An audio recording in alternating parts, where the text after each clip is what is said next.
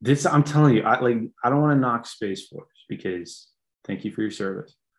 It's hard to talk about Space Force and not say Space Force and say things like Guardians of the Galaxy and I hate that because one day there's going to be an intergalactic war and those guys are going to be the ones kicking in airlocks and shooting down stormtroopers. And we're all going to be sitting here like, man, we gave those guys a hard time, but we know that they'll be physically fit because they've solved the problem by just basing it all off of wearables.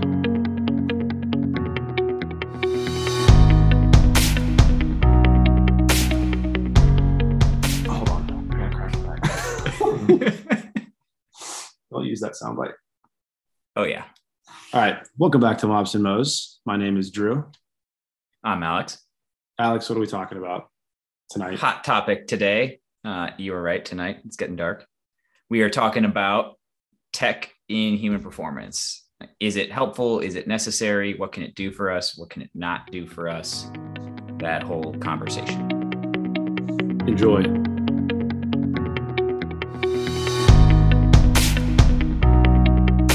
So how do you want to just ask? Do you want to just start?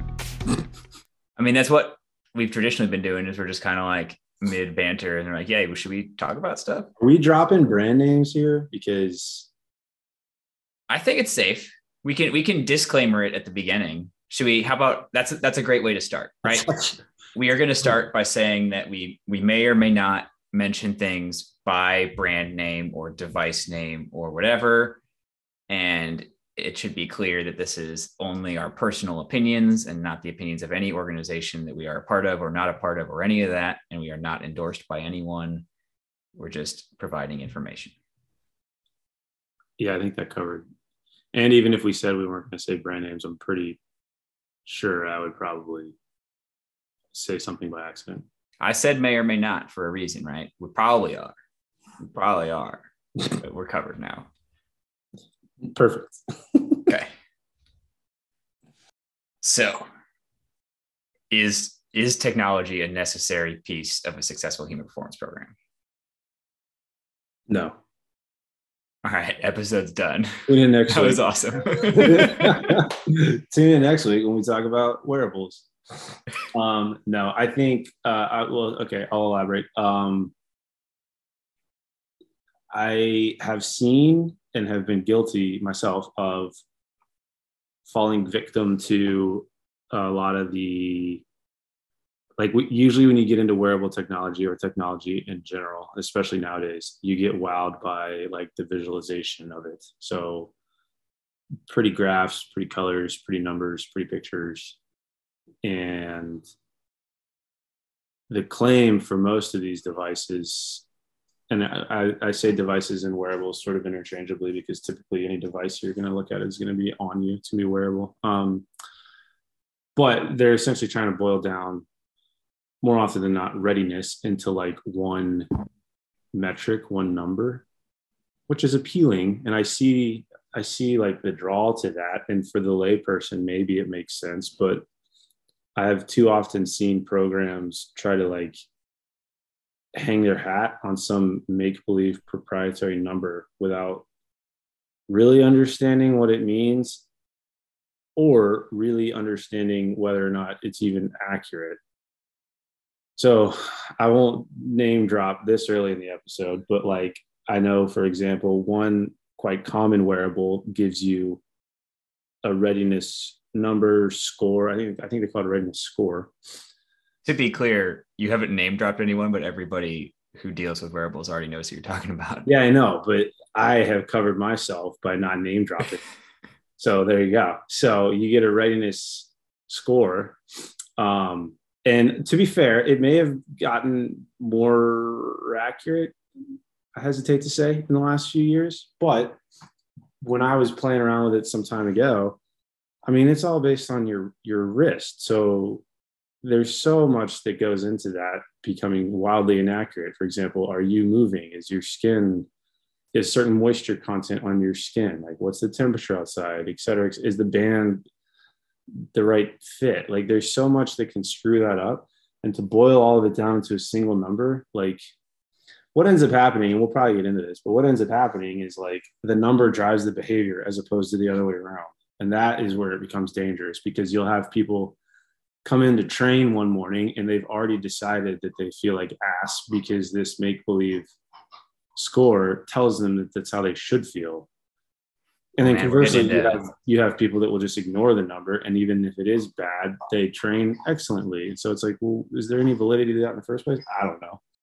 Well, we just got into placebo effect without necessarily intending to. And I think this is something I've like danced around in some mops and mo stuff before, but the placebo effect and like an individual's mindset and belief in an intervention is often stronger than the intervention itself.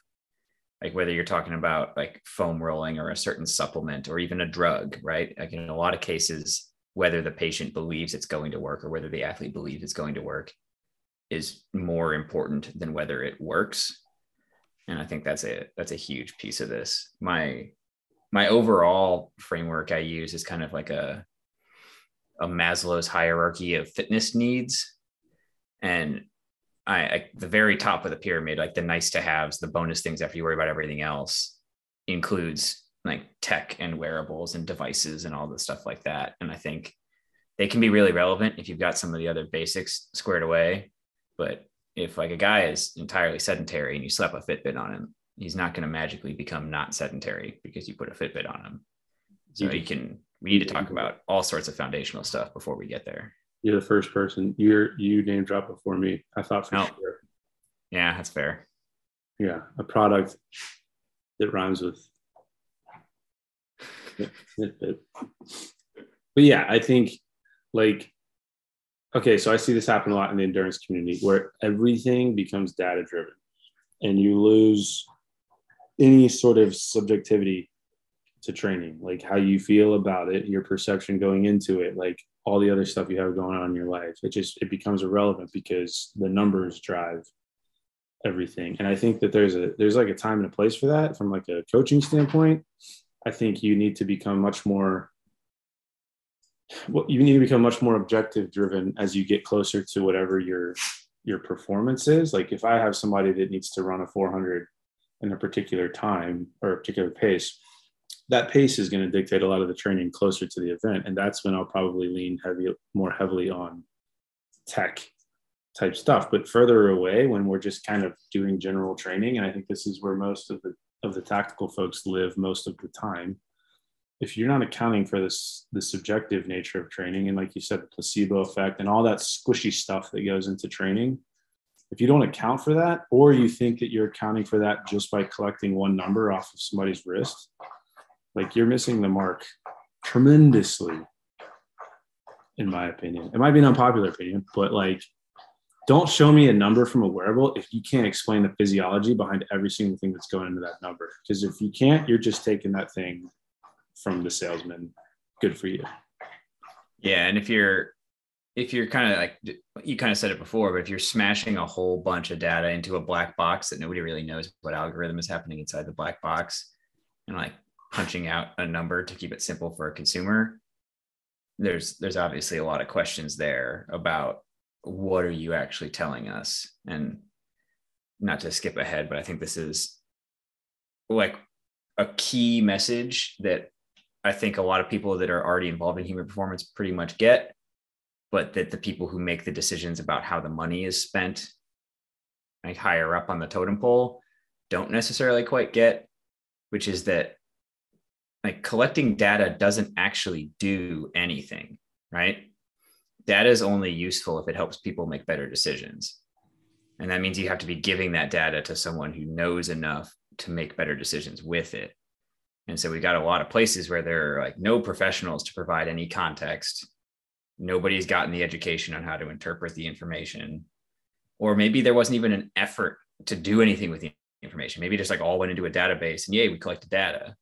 But that doesn't accomplish anything in terms of actual human performance outcomes or behavior changes or any of that. So if the data is not getting used, what was the point? I mean, people just say data all the time. Like, what is data? Like, what Oh, we got data. We have a database.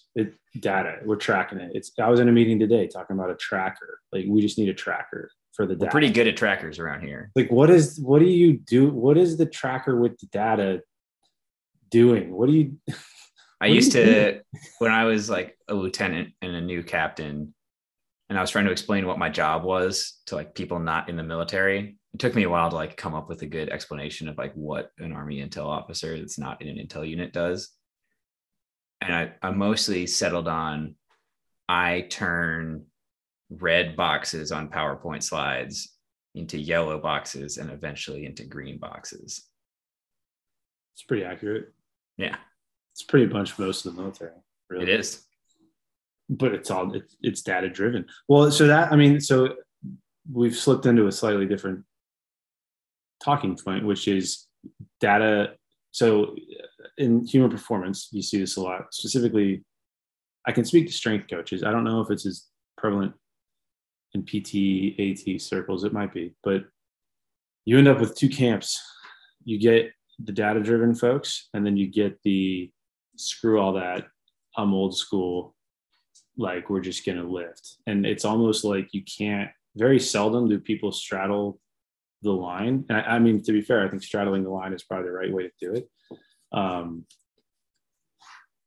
But it's like you get this militant camp of professionals who will not make a decision unless there's like legitimately data behind it. Like, oh, I'm doing, this knee flexion exercise because this paper produced this result and this, percentage of change over this blah, blah, blah, blah. So that exercise is going to go here. And then this. And then the other guys are like, I'm not even going to write the workout down. We're just going to go by feel. I don't even know how to turn on a computer. Like, that's a bragging point. I've worked with people like that, but it's interesting how the field of strength and conditioning human performance is just sort of like divided on this line of super data or no data.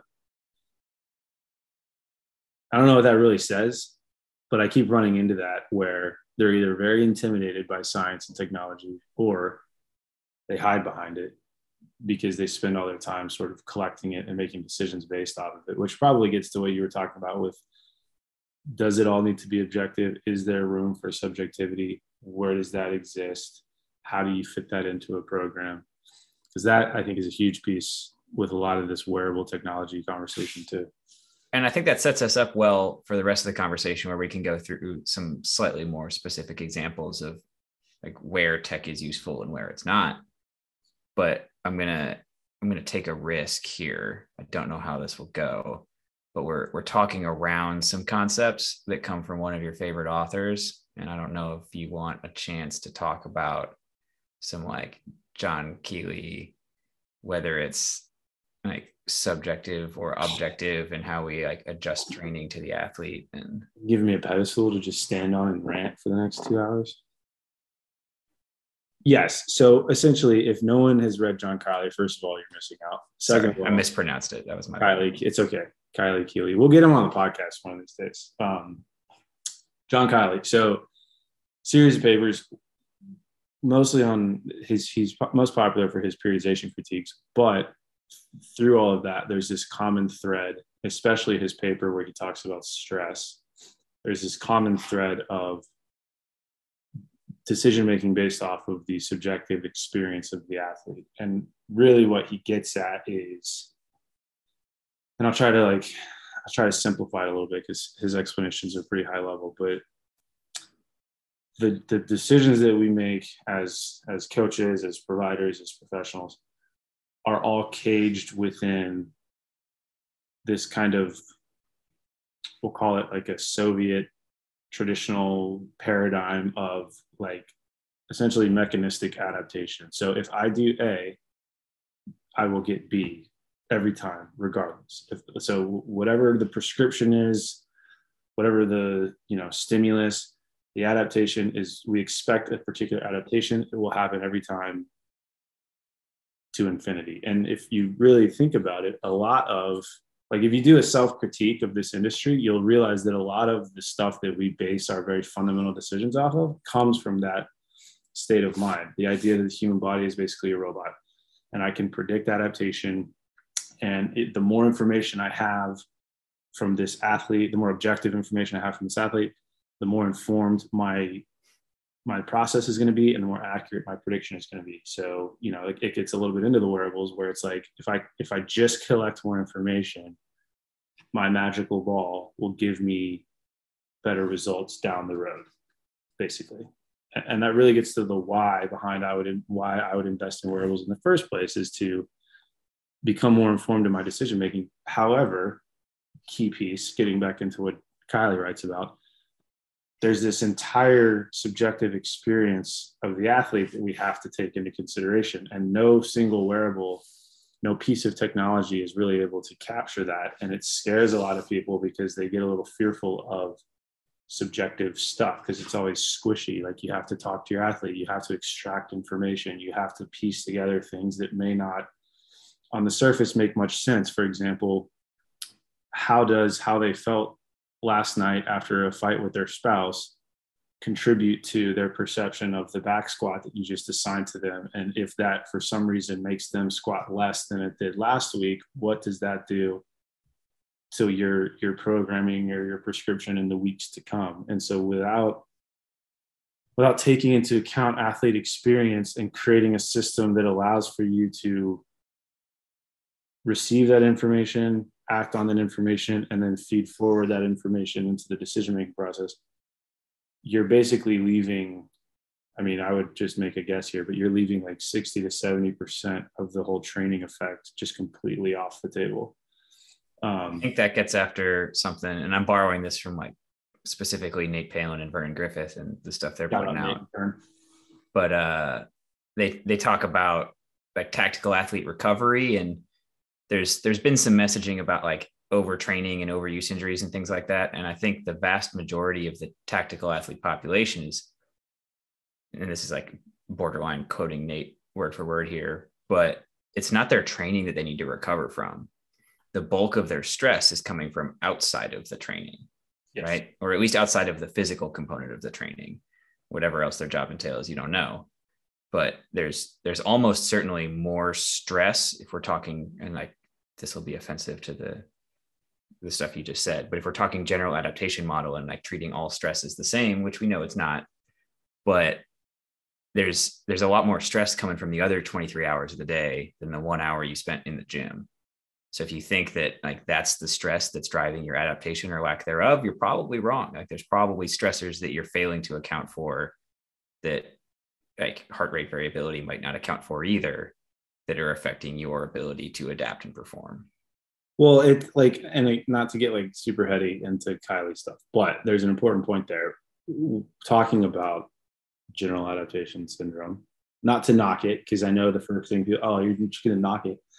But it gets back to the subjective piece. And to your point, the other 23 hours a day, if you read Cellier's work, and if you read not only his original work, but like the follow-on work where he kind of, because I don't think people realize he was alive when the human performance strength and conditioning industry started like taking his stuff and saying it's a thing. And he, in a sense, sort of pushed back on it a little bit, being like, hold on, that was not the intent of the thing. I don't think any strength coach paid attention to that. But what he will tell you, or what he did when he was alive would say, was like, he was never able to determine like the initial, what triggered the cascade of the follow-on stress. Like, that was never something he was able to figure out. And so in order to fill that gap, we have always told ourselves that it's purely biological. Like, that's what Hans Selye's model is. It's a purely biological model of stress.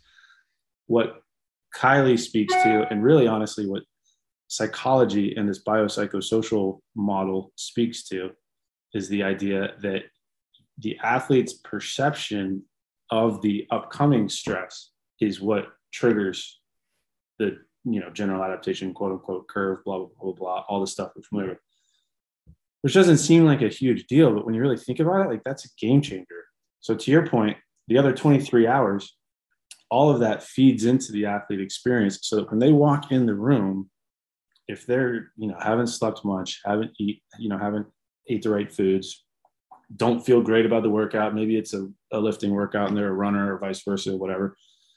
All of that is going to dictate, before they even get under the bar, how their body is physiologically going to react to the stress. And so, like, not to get super far away from wearable technology, but if all you are doing is strapping a device on somebody to try to capture a metric, thinking from that, robot mindset, like, if I get this data, I'm going to get this outcome, then again, you're just completely missing out on what's actually taking place when they're doing a training session. I dig it. Since you said we're drifting away and we're continuing to drift away from the technology thing, it does. But we're gonna reel it back in for a second, and I'm gonna throw out, this is a hard pivot, but I'm gonna throw out an example of a role that technology can play that's beneficial, and it's like kind of particular to the tactical environment. A lot of tactical organizations have body composition standards, right? Whether it's to join or to stay in or whatever, there's some kind of body composition, like minimum BMI, maximum BMI, or whatever assessment they use, because BMI is not the most accurate thing ever for an individual. But a lot of that was based on research conducted like 30, 40, 50 years ago.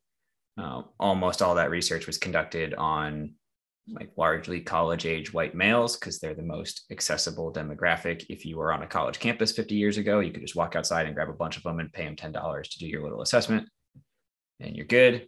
So we know that there are some demographic gaps in our body composition information. And now all of a sudden we're seeing a proliferation of like devices and technology platforms that can measure body composition in a arguably more accurate way than some of our tools, right? Whether you're talking about like air displacement stuff or bioelectrical impedance stuff, or like there are a variety of models, DEXA scans. It's a tool that we can use to like kind of update, whether it's for individual assessment or just like updating our understanding of body composition and its relationship to performance. That's a pretty useful, I think, application of technology in the human performance space. Well, I think it gets into as well what we talked about before we press record, but you've got wearable tech. I still haven't name dropped them, which I'm pretty proud of, but you've got wearable tech, which more often than not, well, I'll categorize it like this. You've got wearable tech that is trying to sell you something that they think you should be concerned about. So for example, recovery score and or sleep and or, step count or whatever, like their whole sales pitch is based around this metric. And that metric is like the key to success.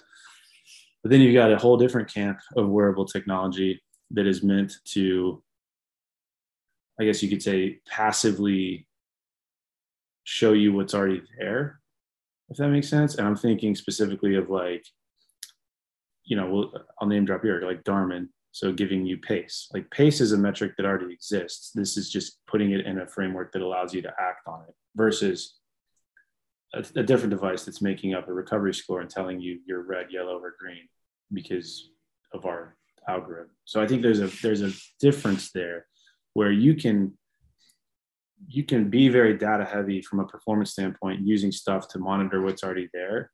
Moxie is another good example where I'm just capturing physiology that's already happening. There's nothing made up about that. Like this is objectively what's going on at the level of the muscle. And so by using that information, I can create a better picture of what's happening, and then I can program off of that or make decisions off of that, et cetera, et cetera.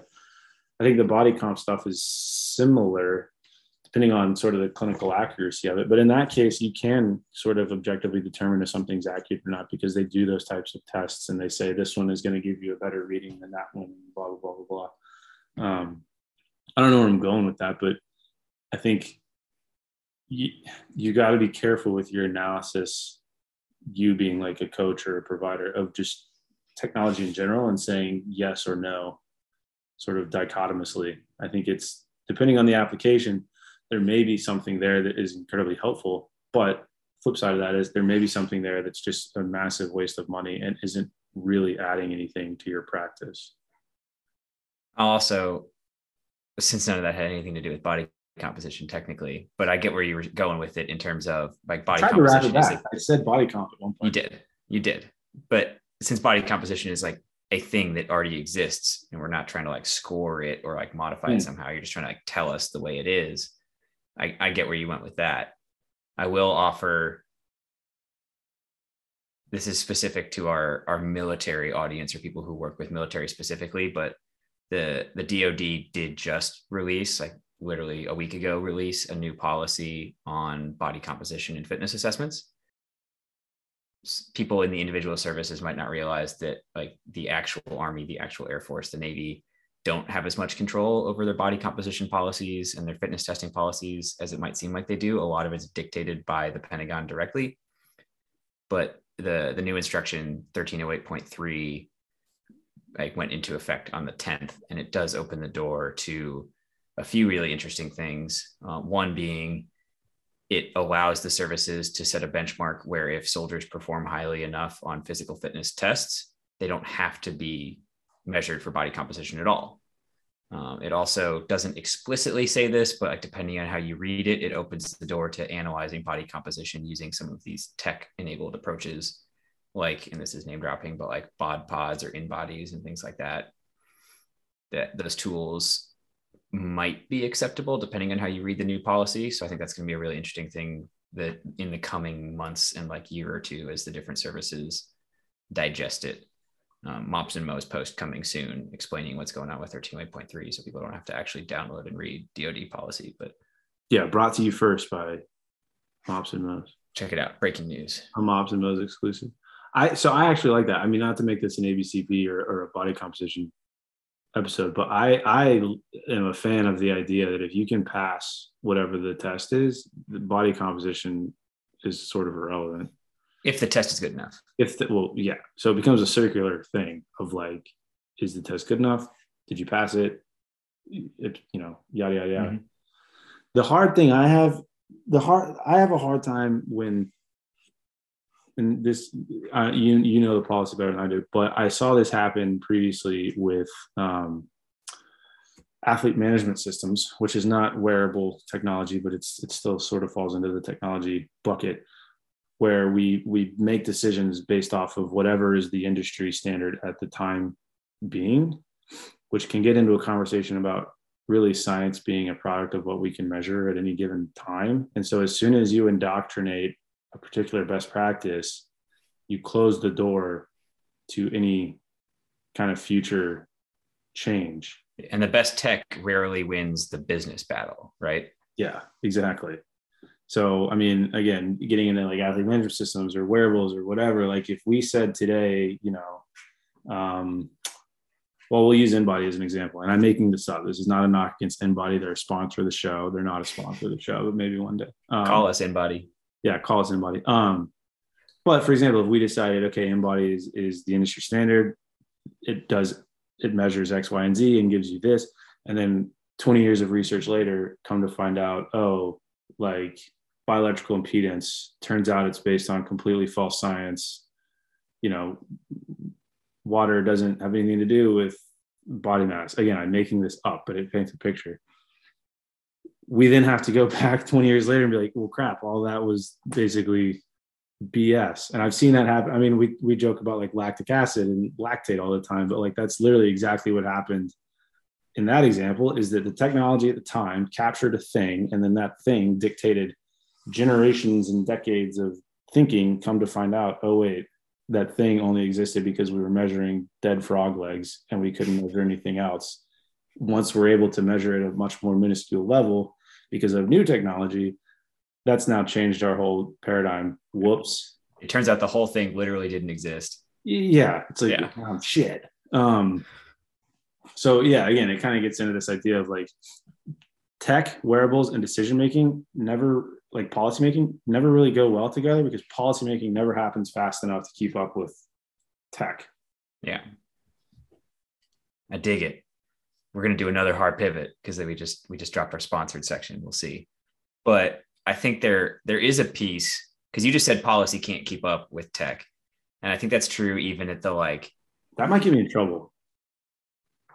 No, I keep going. I'm saying policy can't keep up with tech. I'm sure somebody in some policymaking department is going to get mad at me for saying that. I mean, I think it's real, because we every service component has established some kind of innovation hub to try and fix that problem, right? Like why does AFWorks exist? Like why do all of these, is every service spending a bunch of money on it? It's because they realize that we don't innovate that fast. Like big ships turn slowly. We're trying to keep up. But I think it also affects us at the like lower echelon, but like whatever the echelon is, where like the senior commander gets to decide how money is spent and things like that. And I think there is room for a conversation about technology being able to sell a program or like convince people, whatever you want to call it, like get people to believe in the program. I think like one thing that data does, for better or for worse, is it creates pretty charts that you can show to commanders. And sometimes that saves your whole program. Like sometimes commanders will fund a program because they can brief and sell what they're doing and like chart the change that's happening based on the data. And like, is that necessarily changing anything? I don't know. It's definitely changing the budget of the program. And that allows you to continue doing the things you know work, even if it's not the technology stuff, right? The technology got you in the door. It helped to sell the program. It helped to justify the budget, things like that. And that might be just as valuable as whether or not it like actually reduces injuries or improves performance or whatever you're looking for. Well, I will now name drop Whoop because I think this was in like 2014 or 15, but anyway, I was trying to, as a strength coach operating by myself in a squadron of guys that were very bad at telling me how they felt each day, like how ready they were, quote unquote. I was looking for a solution to try to capture readiness. Little did I know that this would be like the conversation du jour, fast forward 10 years. But so anyway, Whoop comes across my Instagram. I remember it distinctively. I was at Thanksgiving in Orlando, Florida, and I see this readiness score on Instagram. I'm like, holy crap, like this is the thing. This is it. And so I actually reached out to them early. This is like Whoop 1.0, early days. Before the subscription model. Way before. This was back when one of the questions that your athletes would answer was whether or not they had sex the night before. That question no longer exists. Don't go looking for it. But at the time, the tech was very new, and they were doing, in my opinion, they were doing a really good job of trying to capture a lot of stuff. So anyway, buy this device. I convinced my squadron to buy, I don't remember how many of them, but it was at least to my knowledge, the first time in that neck of the special warfare world that people were investing in wearables. We were like the first people to have wearables. And so obviously it creates all this buzz, like, oh my God, what's Whoop? What are you collecting? Come to find out, this stuff is not, what they're doing is great, but the data itself is not incredibly accurate. However, what I did notice was behavior change happened. Oh yeah. We've seen this in the Army too. Right. And so the way that I briefed it to commanders, and I remember this distinctively, it changed from, hey, sir, we're capturing HRV, we're capturing readiness, like we're all this objective stuff. It switched to, you're not investing in accuracy, you're investing in behavior change. So and I would hear these conversations, guys would be talking in the hall, like, oh, I slept more than you last night. Like, ha, ha, ha, ha. Like that's exactly what we saw. I wasn't involved in any studies directly or anything, but you started to hear stories because Whoop did a big study out in Alaska that like originally was supposed to be about like measuring the physiological impact of airborne operations in an Arctic environment, right? What it ended up being is soldiers in the barracks competing to see who could sleep more. Yeah, exactly. Because there's a sleep leaderboard. Yeah. But I don't think, granted, I've never worked for one of these companies, so I could be totally off the mark here. I don't think any of them have deliberately gone after that angle. Like I've never been approached as like a sort of low-level decision maker. I've never been approached by these types of companies. And I'm including not just Whoop in this, all of them, from this angle of like, hey man, data is bullshit. It doesn't matter. What really matters is guys are going to compete to sleep more. Like I think there's a piece of it. They must be somewhat deliberately doing it because like now all these devices are social media enabled or whatever, right? Or at least there's like a network on the app. Yeah, so you can connect with your friends if you use Garmin and see how many steps they took and like compete in weekly step challenges. And like my Garmin will remind me if I go for 30 minutes without taking a certain number of steps, it'll tell me to get up and go take a walk, and I'll tell it to shut up because I'm in a I remember meeting. my Nintendo Wii used to do that, but it was like, you've been playing for a really long time. Are you sure you don't want to go outside? Yeah, I'm Yeah. sure I don't want to go outside. So somebody on the inside knows that there's like a behavior change component of this. Like they're clearly aware of it. So Well, that became the talking point. It was like, do you invest, let's call it, $500 per guy. Do you invest that in trying to chase a single number that like encompasses performance? Or do you say $500 per guy to see a spike in sleep because it becomes competitive? I think that's pretty much worth it. So we don't even I didn't even monitor the data anymore at that point because I knew that just by virtue of people having it on their wrist, they were going to make positive behavior change. And you see that in Gen Pop too. Like people will buy, you already used Fitbit, but people will buy a Fitbit. And then all of a sudden, because they have that, they feel more like an athlete, quote unquote, and then they're more inclined to make positive decisions. Who cares what the data says? This was a journey I went on. This is not very high tech. It's pretty low tech. But when I was teaching stuff at the physical fitness school, people would ask about waist wraps, right? And waist wraps like claim to make you lose fat around your belly faster. The vibrating. There's some that do all sorts of stuff, but most of these just like induce sweating locally. Like it's literally just a wrap you put around your belly. And like they can come after me if they want to, but one particular brand is called It Works, and that's a pretty big red flag. Like if the name of the thing is It Works, you should start asking questions. But spoiler alert, it doesn't work. I went on a little bit of a journey with it though, because right, like everything in that category, the way it's advertised includes the same sentence where it says in combination with diet and exercise results in fat loss, muscle gain, whatever the thing is. And like basically everybody who's read anything at this point understands that it's not the device that's doing anything. It's the diet and exercise that it's in combination with that's doing something. Like we know you cannot spot reduce fat, right? Like nothing you wrap, no thing you wear, whatever, it's not going to change where the fat comes off. Where fat gets stored and where it comes off is largely genetically determined, whatever. But where I started to come around on it was like, let's hypothetically say the wrap costs $30. I don't know what it costs. You buy the $30 wrap and now you like go to the gym because you got to get the most out of the wrap. And you get back from the gym and you're a little bit more mindful about your dinner because you're doing this whole wrap thing and you want to make sure you get the most out of it. Right. And then like the next day you go for a walk wearing your wrap because you think it'll do more if you're walking while you wear it. And all of a sudden you start losing fat, right? Is it the wrap that did anything? Well, if it changed your behavior, maybe the wrap did work. Like maybe that was a good $30 investment. I don't know. Could you have convinced yourself to do all those things without a wrap? You could have. But we're humans and humans are irrational. And sometimes when you buy things, you change the way you do things. I'm just picturing a fat Alex walking down the street in DC with like a wrap around your stomach, losing weight. Coming soon to a sidewalk near you. No, but it's true. Really to get back to the core of this podcast that we keep kind of going off on tangents, which is pretty common.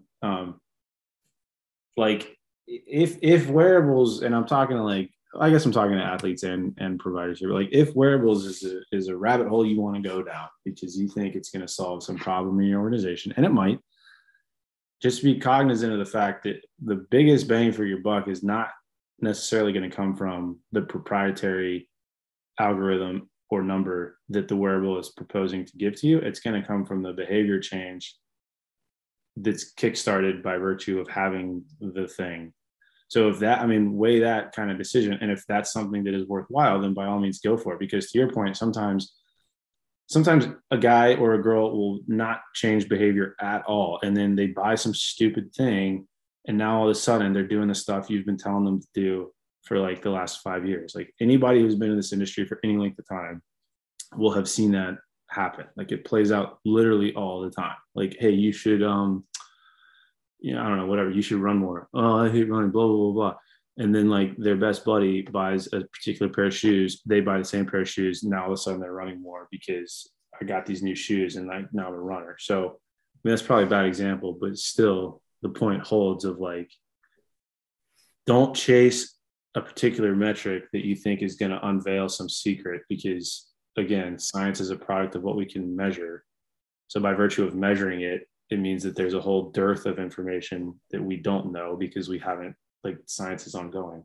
But you can elicit behavior change. And if that's something that's worth the investment, then go for it. I think this all kind of leads into something that we can possibly wrap the episode up with. We'll see if any more tangents emerge. But I think we both saw the headlines, but neither of us know any kind of detail on this yet. So this is mostly a hypothetical conversation. But the newest members of the tactical community are Space Force Guardians. Space Force. They appear to be going down the road of to the moon, establishing fitness and wellness standards that are wearable driven rather than like physical fitness assessment driven. And we don't know if this will work yet. We don't know what the policy is. We don't know what wearables and what numbers and what metrics or any of that stuff yet, but it's certainly an interesting conversation about like opening the door to a totally different paradigm of how we track tactical professionals and how we assess their fitness and wellness. I'm a fan of the idea. The only caveat or the only point that I think is going to be tough is if you say you're going to base it off wearable, then the next conversation is, okay, well, which wearable? And if you can't, because of the way contracting works, you can't specify a brand, you then have to specify a feature set. And okay, that's fine. So we specify a feature set, but then what happens if, back to kind of the science discussion, like 10, 15, 20 years down the road, we've decided that an entirely different collection of features and data points is what actually informs, optimal performance, quote unquote. Well, then do you put yourself in a situation where you now have to change your policy? So like the idea of it is awesome. I think you could totally do away with PT tests in their entirety if you're able to capture good health and fitness objectively and subjectively through other metrics. It's just hard to do that because it's changing all the time. I think there's a more foundational problem.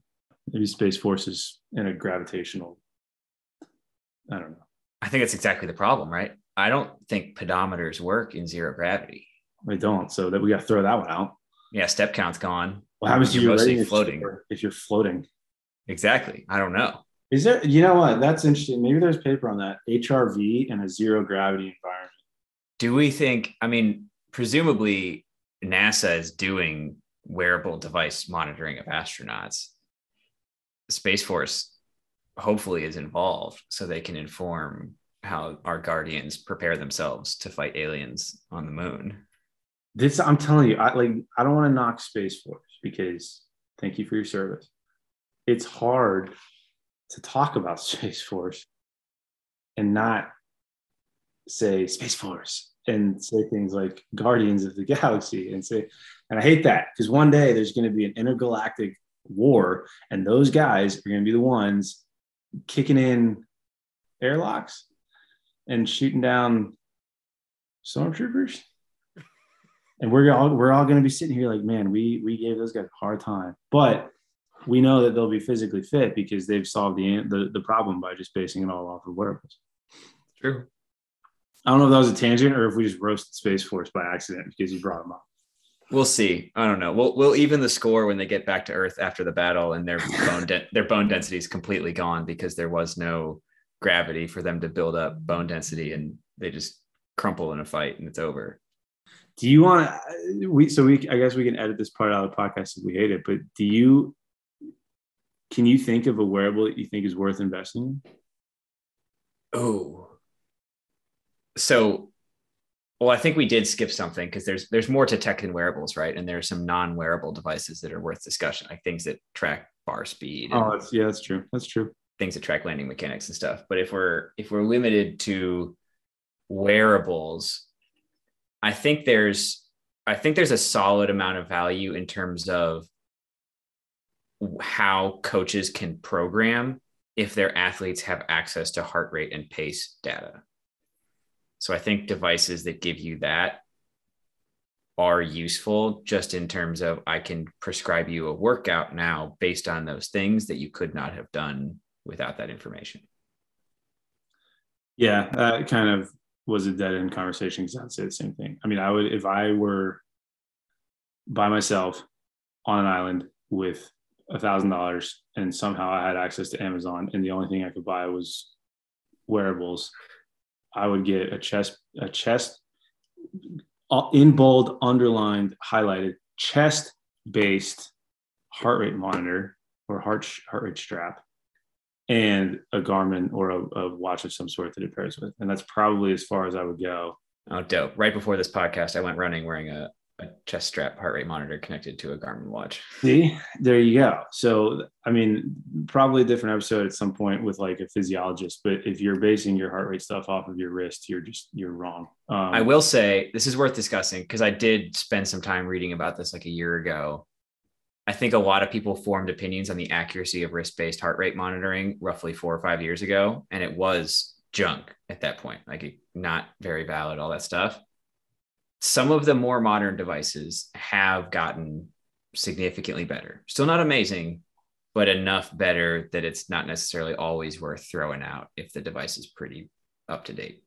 No, that's true. But what I would say to that is the ones that are capable of doing that with any level of accuracy are at such a high price point that you're probably better off buying a much less expensive, that's true, based heart rate strap.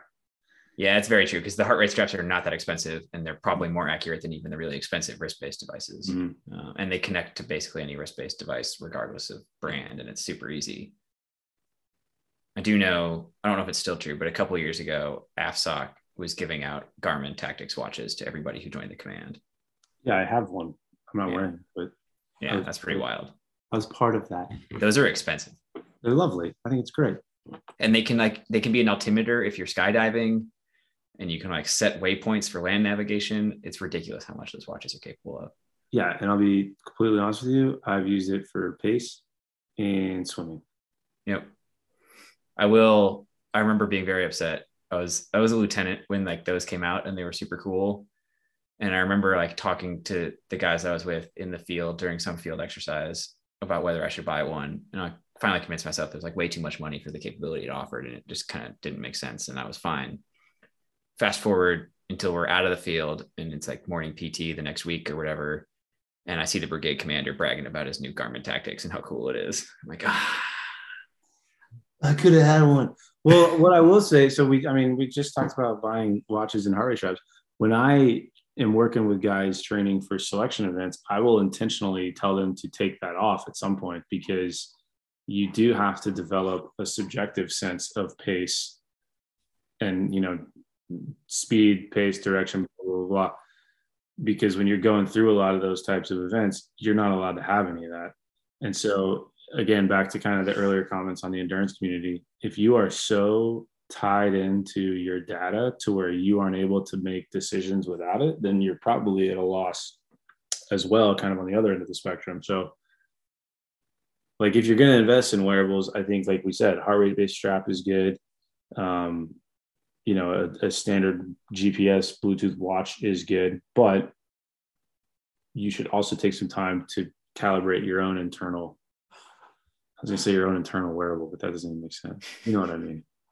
I do think I'll throw out some other categories of things that aren't traditionally, well, two of them are definitely not wearables. One's kind of wearable, but we wouldn't think of it that way.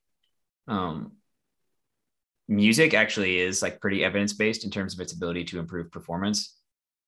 So I know like headphones are not traditionally considered like technology or whatever, but I think like a decent pair of headphones that you like wearing that like aren't giant Beats or whatever that get in the way of working out, like something you can wear while you work out that doesn't get in the way. Yeah, I think there's value there. And then these next two are extremely low tech, but they're much lower on like the hierarchy of fitness needs pyramid. But like a lunchbox and a water bottle. Like a lunchbox that allows you to bring food that's like actually food, and a water bottle that allows you to transport just water that's not a Bang energy drink. I know that's not technology, but like, let's get real about the things that make a difference in people's actual fitness levels. We may have to change the title of this episode if it's going to be about wearables and you just referenced lunch boxes and water bottles. But like, it's things you can go buy but that are going to make your fitness better. Does your lunchbox give you a readiness score? No, it does not. Well, I mean, they might be coming soon.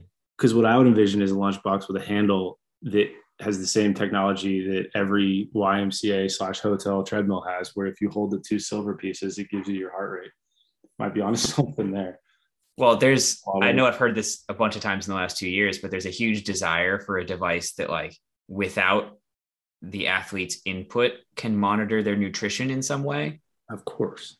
Like, it would be beautiful if that existed, because the biggest problem with nutrition monitoring is that it requires a heinous amount of data entry. Dude, I've been in meetings with smart people, bless their heart, who have tried to come up with a solution where a camera takes a picture of your tray and then determines the calorimetry of your food and then puts that into a thing. Have you watched Silicon Valley, the TV show? No, do they do that? So one of the characters invents a piece of software that can, like, it's supposed to identify like what a thing is. Like, it's supposed to be like optical image recognition or whatever. The joke that plays out is all he was able to train it to do is tell you whether something is a hot dog or is not a hot dog. I mean, like, there's a lot of accuracy to that, I think. Yeah. So it turned out to be great because it ended up being like a security thing where it could like prevent dick pics from getting to people, because it's the exact same technology as telling whether it's a hot dog or not. But yes, if we could have a device that could like optically sense food and assess the calorimetry of it. Technology and nutrition, we need to do a dietitian again, because there's probably, like, not even to go down the rabbit hole of calories and all that sort of thing, but like just saying something's a chicken breast and thinking that you know from that how many calories are in it is asinine.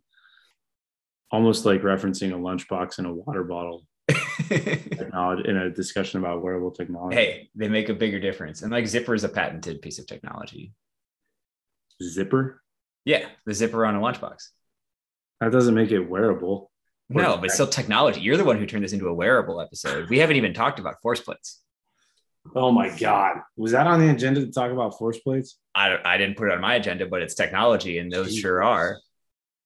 Let's just nip that in the bud right now. Don't buy a force plate. I think force plates have benefited from some excellent marketing in the last few years. People think force plates are new. They're not that new. They've been used in labs for a pretty long time because they're force plates are great. Data collection. I don't want to throw shade on force plates too much, but they're good if you hurt one of your legs and there's a discrepancy in force production left to right, an asymmetry, if you will, then it's cool to have something like that to show your provider or you that like you're trending back in the right direction. Like, that's cool because that's based off of your own metrics, assuming you did a pre-injury baseline and, blah, blah, blah. Fine, use it. But if you're going to tell me, I don't mean to rant, but if you're going to tell me that I'm going to cycle a bunch of people through a thing and they're going to jump, and that jump is going to give me some indication of whatever, cool. You could also just ask the guy, or you could program in such a way that you capture his readiness, heaven forbid. So anyway, that's one of those things where it's like the juice is not worth the squeeze, in my opinion. Maybe someone's going to bash me for that. That's fine, whatever. There are cheaper and more objective ways of capturing the same thing. Done. Well, I also think there's an innate desire. This happens to individuals and it happens to large organizations with big budgets.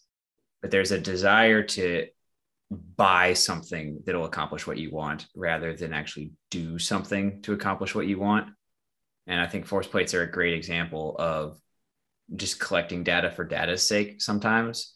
Because if you don't have a plan for how you're going to implement it and what it's going to feed and what decisions are going to happen based on it, then you're just collecting information. It's not going to do something, right? And I think there's a lot, those are pretty high on the hierarchy, right? Like, there might be places where it's super relevant. Like you said, like if you have a baseline and you want to track symmetry or asymmetry for return to duty after an injury, whatever it is, it might have some relevant application in that place.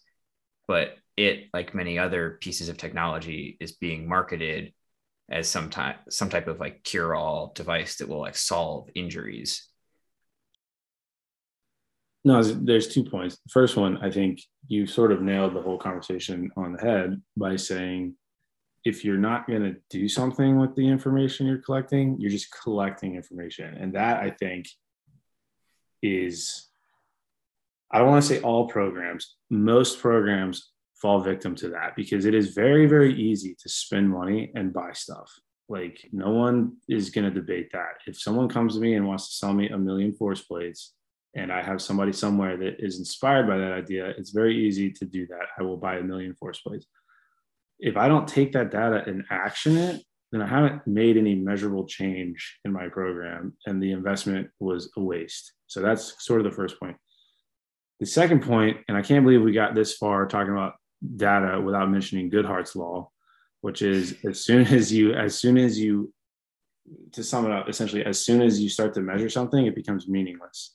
And a good way to explain that in the context of like a force plate or any other device. Like, I'll interrupt for a second before you finish. I think, yes, but like the idea of Goodhart's is that when the thing you're measuring becomes the goal, it stops measuring the thing you thought it was measuring. And like the easiest example I use for people all the time is that you'll find some good research that like push-ups are predictive of all-cause mortality, which is true if you grab a random person off the street and see how many push-ups they can do. You're probably going to get a pretty good picture of like how much they exercise overall, strength to weight ratio, body composition, all those things. But all that goes out the window if the person practices push-ups all the time. Now you're no longer assessing all of those things. You're just assessing how much have they practiced push-ups.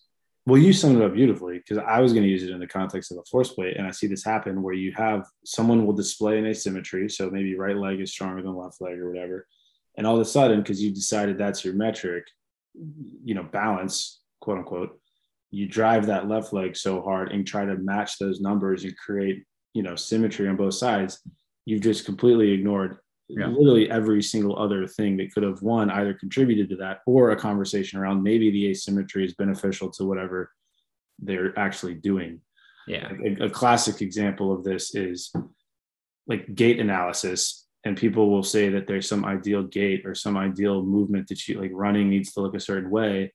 And to somehow prove their point, they will show like Usain Bolt and how he has poor gait because it doesn't match the thing that we think it should. But how many gold medals do you have, sir? Like that comes up all the time in performance, where it's like, if we decide that we want to measure and make things fit a certain thing, it becomes meaningless, to your point. And it's a huge problem in research. Like if the subject of the research knows they're in the control group, or knows they have been given an intervention that they believe will work, it completely ruins the validity of the research, because now you've introduced a whole ton of placebo or nocebo kind of effect. Right.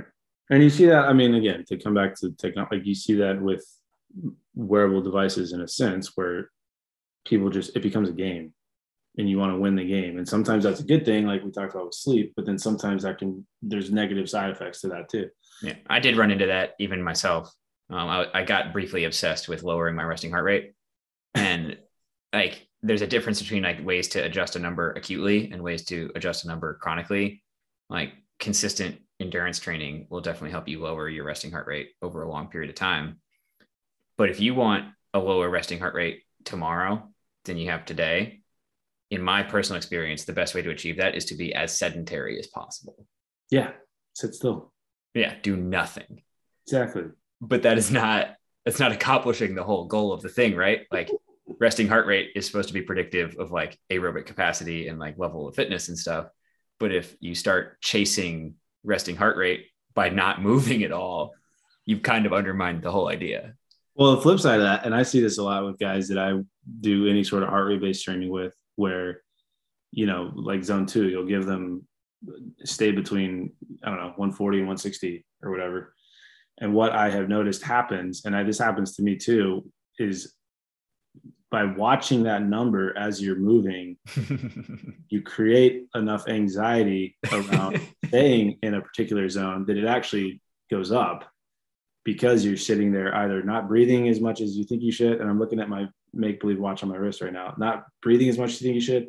You change your gait, you're just become, stressed out that the number is too high or whatever, and it starts to climb. And so it presents a problem sort of in the opposite sense of being sedentary, is like creating a ton of restriction and constriction physiologically and making a higher heart rate. So yep.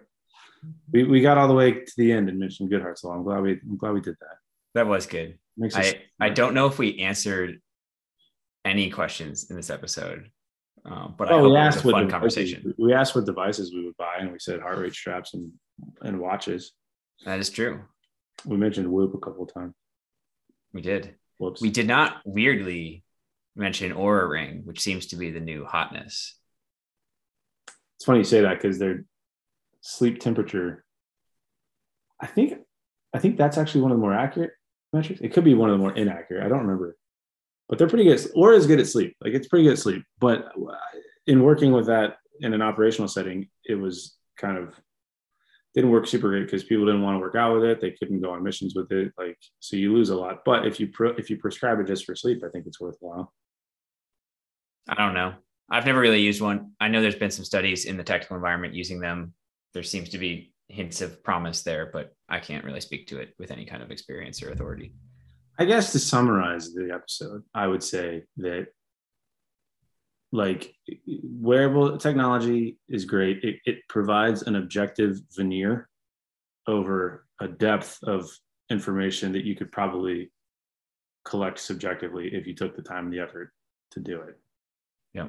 And I think we talked about this before we started recording, but it's worth emphasizing that objective data, like numbers from devices, is not inherently more valid or more reliable than subjective data, like questionnaires asking athletes how they feel. Like sometimes, even though that feels hokey, that subjective data, like RPE or whatever it is just as valid, if not more valid and more reliable than the objective data. It's also free. It is. All right. Thanks for listening. That's it. See you next time.